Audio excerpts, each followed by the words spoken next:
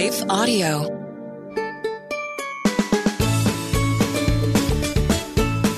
Hey friends, welcome to the Hearing Jesus for Kids podcast. Do you ever feel like you want to know more about the Bible, but then it's kind of hard to understand? Do you want to share your faith with your friends, but have a hard time figuring out how to do that? Do you want to learn how to connect the Bible to your real life? Well, then this is the show for you. My name is Rachel, and I'm your host. I've been a children's pastor for a long time, and one of my favorite things is helping kids learn how to understand the Bible.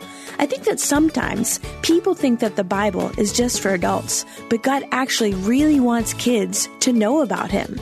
So on this podcast, we're going to learn all about God's big story and how He shows Himself to us through the Bible.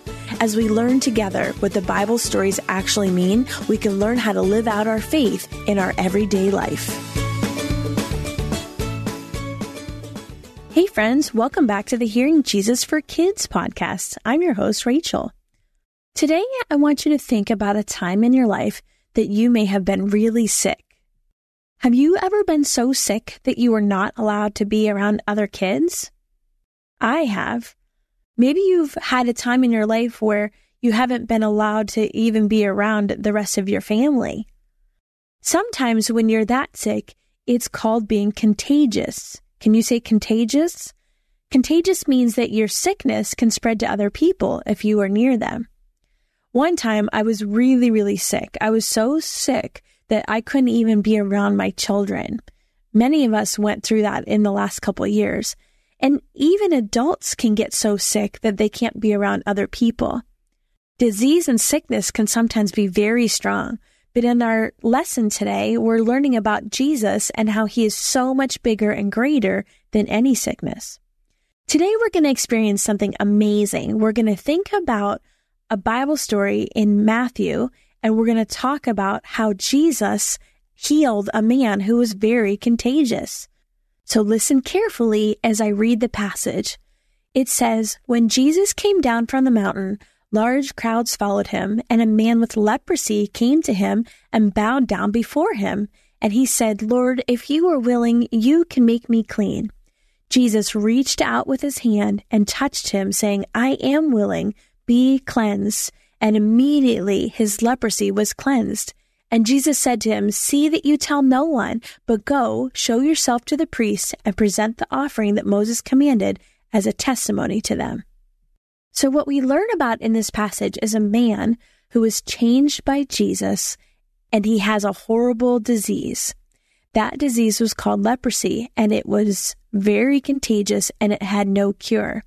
People with leprosy were called lepers, and that disease caused them to have sores all over their body. The people that had leprosy were also called unclean, and they weren't even allowed to be around clean people because the disease was so contagious. They had to leave their families, and they had to go live with other lepers outside of the city. How do you think that made those people feel? They were probably very lonely, and they had no hope of ever being healed. They would basically die from that disease. But let's think about what Jesus did. I want you to close your eyes and listen closely to what happened. Pretend you are the leper. You have no friends, and you cannot even be with your family. You've gotten no hugs. No one has touched you or been near you in a very long time. And then you hear about a man named Jesus. Jesus is said to heal the sick and to cast out evil, and He teaches with authority. You believe in the power of Jesus, so you come to Jesus, and you fall on your knees before Him and say, "If you were willing, you can make me clean." And then you believe with all of your heart that Jesus can make you clean, but you know that He doesn't have to, and you don't deserve it. So you wonder, will He? Will He? Suddenly, you feel Jesus' hand touch you. He touched you. And then He begins to speak. He says, "I am willing, be clean." Almost immediately, your body feels stronger, and you look down and you see that your leprosy is gone. You are healed. Jesus made you clean. He touched you. He cleansed you. Now open your eyes.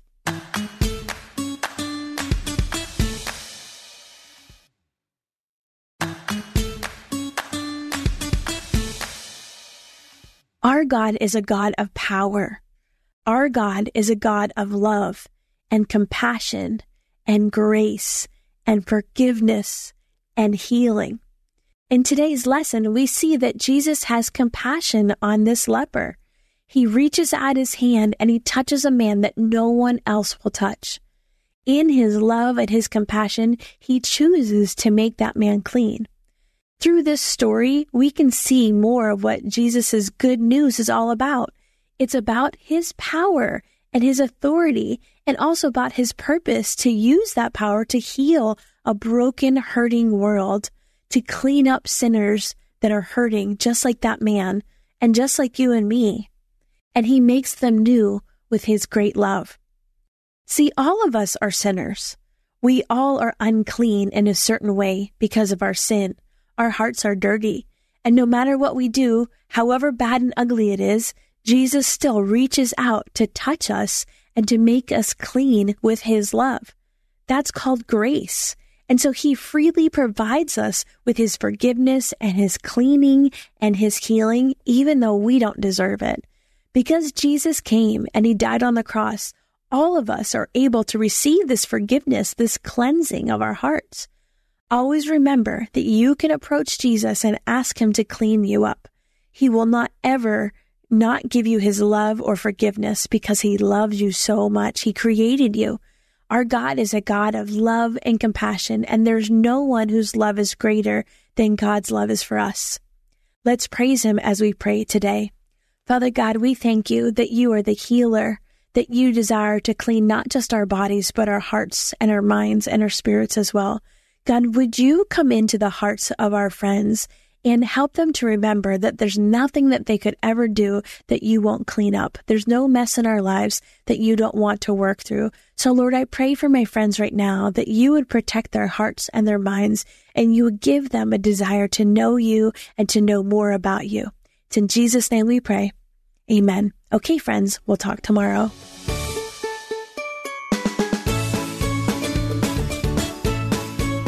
Hey friends, thanks for listening to the Hearing Jesus for Kids podcast. If you like today's show, I would love it if you would head over to Apple Podcasts and leave a review. That's the number one way you can support this show.